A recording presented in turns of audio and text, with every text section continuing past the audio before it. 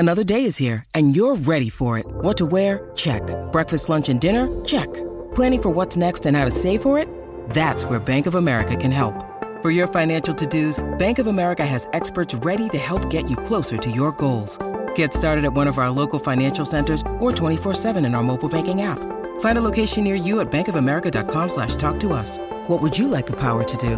Mobile banking requires downloading the app and is only available for select devices. Message and data rates may apply. Bank of America N.A., member FDIC. Mother's Day is around the corner. Find the perfect gift for the mom in your life with a stunning piece of jewelry from Blue Nile. From timeless pearls to dazzling gemstones, Blue Nile has something she'll adore. Need it fast? Most items can ship overnight. Plus, enjoy guaranteed free shipping and returns. Don't miss our special Mother's Day deals. Save big on the season's most beautiful trends. For a limited time, get up to 50% off by going to BlueNile.com.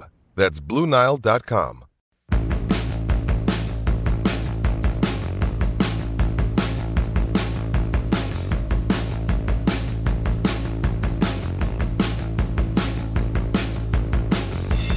Welcome to the Dale Lally Show here on the DK Pittsburgh Sports Podcast Network. And I am your host, Dale Lally. And, the Steelers put in a practice on Wednesday, and this was treated like a regular Wednesday in season. The Steelers doing some game planning for the Detroit Lions this week. And, after practice, I had a chance to catch up with Steelers linebacker Devin Bush. And, I mentioned last week when I did the show after Bush spoke to the media at St. Vincent College that, I think he's a guy that sometimes gets a little anxious or even nervous when he is surrounded by a group of reporters. And so I had an opportunity to talk to him one-on-one today. I approached him and asked, hey, Devin, I want to talk to you. He said, what about? I said, you? And he yelled over to Miles Jack. He said, hey, Miles, he wants to talk to me about me. And then I said, he said, what do you want to know? I said, do you get nervous in those kind of situations? Where you're surrounded by reporters, it feels like the walls are closing in. And then he yells over to Miles Jack. Now, Miles Jack's locker is only 3 or 4 away from his. He said, hey, Miles, he wants to know if I get nervous in public when I'm speaking. And I said, that's not really what I meant. What I meant was in those kind of situations. I said, it seemed like some of what you said in the interview that you did last week was it seemed like some of it was kind of off the cuff or maybe not exactly what you meant to say. And that's when things just started to roll there between myself and Devin Bush, and he really opened up and was pretty good. I wish I could play back some of the audio for you. Some of it you can't really hear because there was a lot of noise around him, and some guys were playing music.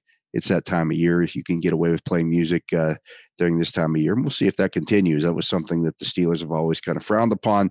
I know it carried over from the Joe Green in the 70s to Ben Roethlisberger carrying that on. Well, Roethlisberger's gone now. So we'll see if music in the locker room is a thing moving forward. They've had it at times during the offseason. It's a little more laid back.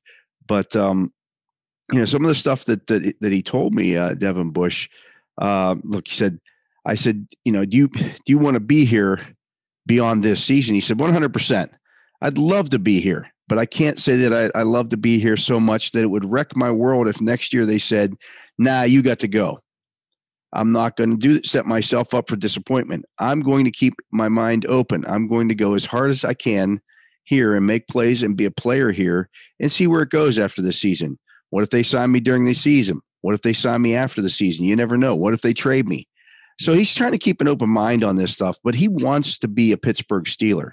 He's worked very hard to be a Pittsburgh Steeler and worked his way back. That was another thing that he told me. He said, look, he said, put it this way, out of everybody that tore their ACLs in 2020, who was the only one that played the next season? Me. Odell Beckham, Saquon Barkley, Tariq Cohen, Nick Bosa. Bosa played. You look at Chase Young from Washington. They already ruled him out for the first few games of this season. I came back the first game and played 85% of the snaps and had 10 tackles. And he's right. He did have 10 tackles in that game against the Bills last season in his first game back. What happened after that? Well, that was a different story. It wasn't a good year, and he's admitted that several times. Over the course of this offseason, when he's spoken to the media, that he didn't play well last year. He knows that, but I think he has his mindset on putting a better tape out there, playing better, and B, showing that he's recovered from that knee injury. Now, you can argue whether he's played better or not, but I'll tell you this, he's been in the right spot. He's been there where he's supposed to be at in the defense, and that's, I guarantee you, when coaches are looking at that, would they love for him to make some splash plays? Absolutely. He'd love to make some splash plays. He told me that as well. He'd like to be making some splash plays here. But right now, it's about knowing his assignment and being in the right place and doing the job that he's supposed to be doing. He said, look, I think we're all learning as a group. We've got Teryl Austin now, new defensive coordinator, new coaches. We've got to try to get them all together. Individually, I think I did a solid job from an assignment standpoint. Would I have liked to have made more plays? Yeah. But assignment-wise, I think I did a really good job. And I said, well, you made some of those plays early in your career. He said, I was playing in my second year, and I was not making the splash like that. But I was playing solid. I wasn't making the splash. I made my first sack against the Cleveland Browns and got hurt in that same game. So it was there, but stuff happened. So I'm not ready to throw Devin Bush out as so many fans are ready to do. That one interview, I think people looked at it, read his body language. This was a completely different guy today in this interview than that one on that day. Now, he had just gotten finished with practice, so maybe there was a little bit of feeling of elation there. But I really thought that he opened up with me in this interview on Wednesday. And finally, with that, he said about that interview, I know people said that, it made it sound like he didn't want to be with the Steelers. He said, let's just be honest about it. Whatever happens with me, I'm going to be in the league. That was my point. Say I don't come back to the Steelers. If somebody picks me up on the vet minimum, I'll still be in the NFL. I mean, I'm 24 years old. There are other first-round draft picks, and they get a chance. You know what I'm saying? I'm not going to say nobody is going to pick me up. Somebody would at least say, come to our camp. At least I'm going to get a shot. That's what I meant when I said I'm going to be in the NFL. I'm not saying, oh, I'll be in the NFL no matter what. That's not what I'm saying. So I think there was some people who misunderstood what Devin Bush was trying to say. And that's why I went back. I wanted to give him a chance, to clarify some of those statements that he made, because there was some stuff in there that, hey, understandably, I can get why people would look at that video of him looking down at the ground, looking downtrodden, looking like he, didn't want to be there. He probably didn't want to be there. I think he's a guy that's just not real comfortable when he's surrounded by 40 reporters and they're all tossing questions at him. I don't blame him for that. I talk all the time on the radio, on TV, whatever. I don't know that I would be real comfortable surrounded by people yelling questions at me. I just don't know if I would. I've never done it. I've never been in that situation, but I can understand where that would be a little bit intimidating. And so I think a lot of times, and he's not the only guy that this happens with. I think a lot of times players kind of shut down a little bit. And, some of the things that they say look a little bit worse than what they are. Or in some cases, they look a lot worse than what they are. So we'll see. The proof is in the pudding. He's going to have to put it on the field. He's going to have to show up and make plays. If he does that, I think some fans will overlook some things that have happened with him in the past. If he doesn't, well, they'll never forgive him. That's just the reality of the situation. But I wanted to give him a chance to tell his side of the story. That's what reporters do. Let's take a break. When we come back, we'll talk a little bit about the surprise visitor that was at the Steelers practice on Wednesday. We'll do that when we come back. You're listening to The Dale Lally Show here on the DK Pittsburgh Sports Podcast Network.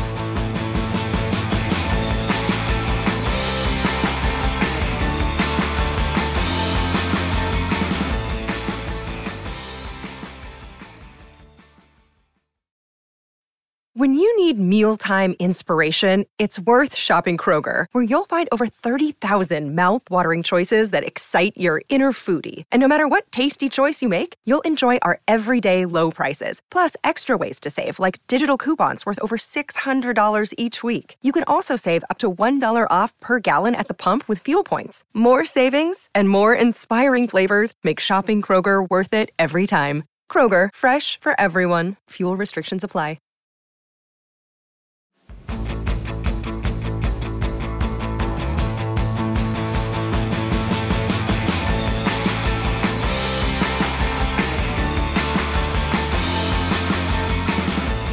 So I went out to watch practice with the Steelers on Wednesday. This is the Dale Lally Show here on the DK Pittsburgh Sports Podcast Network.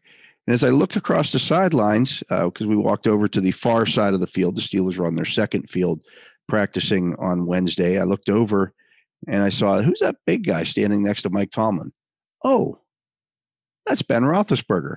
Oh, isn't that interesting? And so Roethlisberger's there, the Steelers having a Wednesday practice, which was kind of their walkthrough install for their next preseason game, which is Sunday against the Detroit Lions. And I look over and there's Ben standing there talking to Mike Tomlin.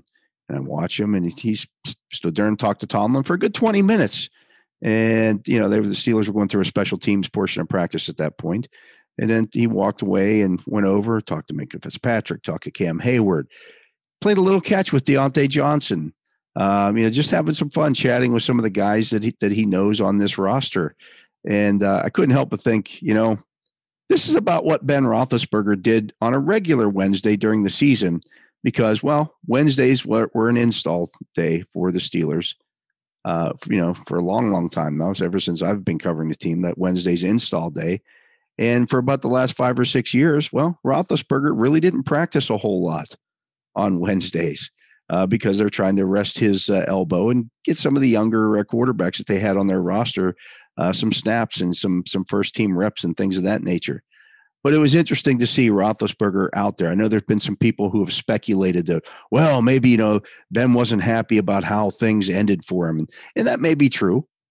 I don't think any player, unless they go out as a champion, like Jerome Bettis did, or even a John Elway, I don't think they're ever happy if they don't go out as a winner after winning a championship. I mean, that's the ideal way to walk away from the game on your own terms, doing it your own way.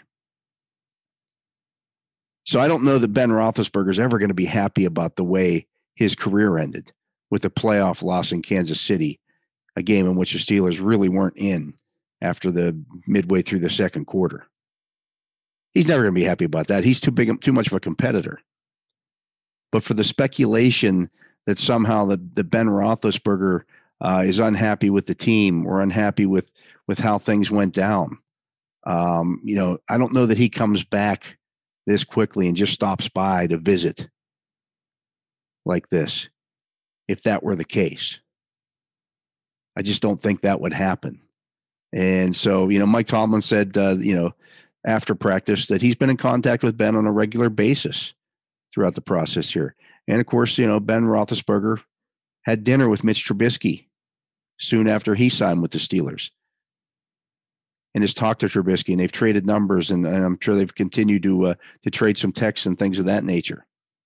So this is not a situation, I don't think, where Ben Roethlisberger is unhappy with the team or anything of the sort. I just think he wants to spend time away. He wants to spend time with his children, with his family, with his wife and kids, and do some dad things. It must have been such a relief for him when August rolled around this year, late July rolled around, and he didn't have to report to training camp at St. Vincent College. He didn't have to show up and keep his go out there and be away from his family every day. He could spend that time being a dad, being a husband, doing those kind of things. And you could just ride in and watch practice and see everybody going through all their stuff. And then you can just drive away, go back to your house. Sure, you miss the games, but you can still go out and hang out with the guys. And that's kind of what he was doing on this Wednesday afternoon.